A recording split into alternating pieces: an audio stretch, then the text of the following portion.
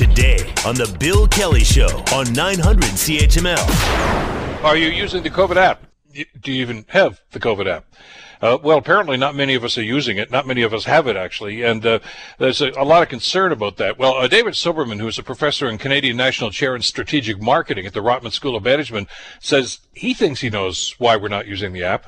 Despite the fact that there was initially a push for trying to convince people to upload the application, I think the problem is that the marketing effort has really tapered off. And one of the things that we teach when you've sort of got an objective in marketing is that you have to put on a concerted effort and you have to basically operate through all possible channels to get consumers to adopt. And in this particular case, I would argue they really don't have a very comprehensive or integrated campaign.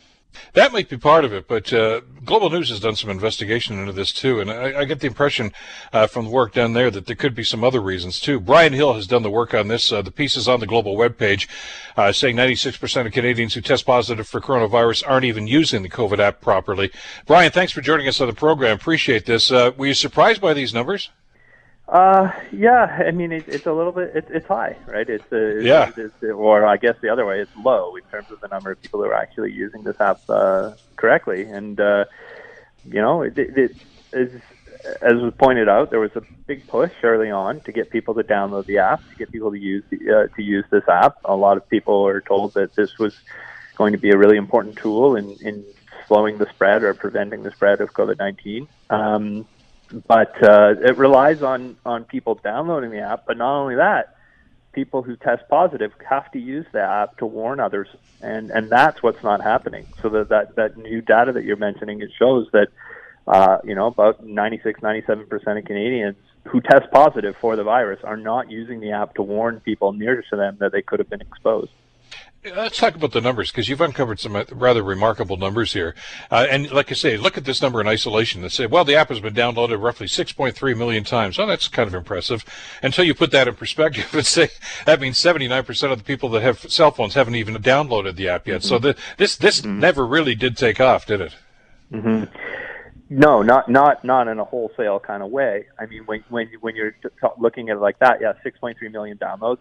That sounds impressive, but there are 30 million smartphone users in Canada. So, right, and from that perspective, it's not spectacular. That said, you know, there have been studies that have shown even with like limited uptake, with 15-20% of people using it, it can be really successful, but that relies on people who do test positive using the app to send out warning notifications to people and letting them know about that exposure. And that's where this app has really fallen flat. And that's because so few people are doing it. Since the app went live, across the whole country, there have been about 750,000 people test positive for COVID-19. For whatever reason, only 20,000 people have actually used the app to, upload their diagnosis and warn people around them. So 20,000 of 750,000. It's small. It's a very small number of people. Is it that difficult to navigate? Well, no, but at the same time, it's not necessarily as simple as it could be. So depending on where you live, the process is different. You've got people if you live in Manitoba, if you live in Saskatchewan, as soon as you're contacted and told about your positive test result, they give you a one-time key. You enter that key like a code into your phone, and then it starts working. That's how it works. In other places, it's a bit more difficult. In Ontario, you need to access your this through the government website. You've got to have your health card number on hand. You need to be able to log into that website to get this. So it's not quite as simple.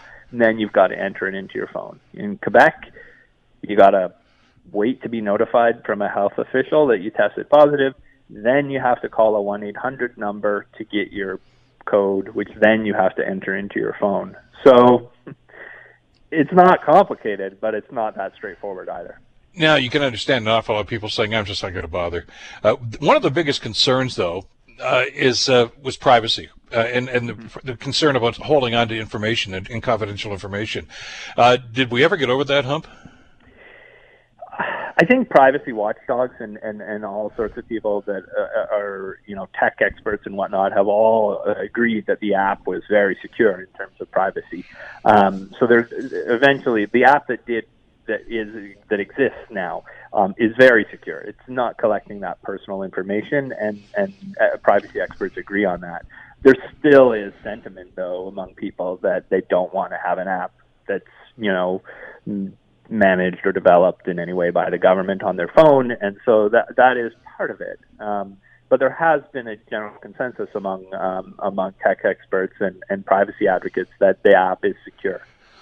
But you discovered that starting in early February, the government actually started collecting additional data from the app, which is going to have those skeptics saying, "See, I told you, this is all a master plan." Mm-hmm. Yeah, and they are collecting more information. One of the criticisms of the app has been that the government collects such little info that it's very difficult to even measure the app's performance. Basically impossible. It was anyways, and so now they're going to start collecting some more info, or they are anyways. And that's like on, say, the number of people who get exposure notifications, or the number of people in a particular province using it at any one time.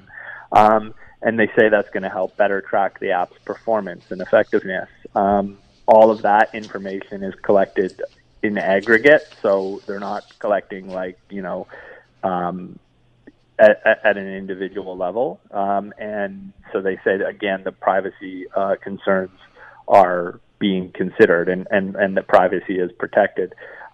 Whether or not that will ultimately help the government measure the effectiveness of the app, it's not clear. That data, they said, even though they're tracking it, wasn't available to provide to us. Brian, great reporting on this stuff that we need to know with the government still pushing on this and the possibility of a third wave. It's a topic that's going to come up time and time again. Thanks for the great reporting, and thanks for the time today. Appreciate it. My pleasure. Thank you. Okay, Brian Hill, of course, from Global News. 96% of Canadians who are testing positive aren't even using the app properly. Even if they have the best of intentions, they're not using it properly. The Bill Kelly Show, weekdays from 9 to noon on 900 CHML.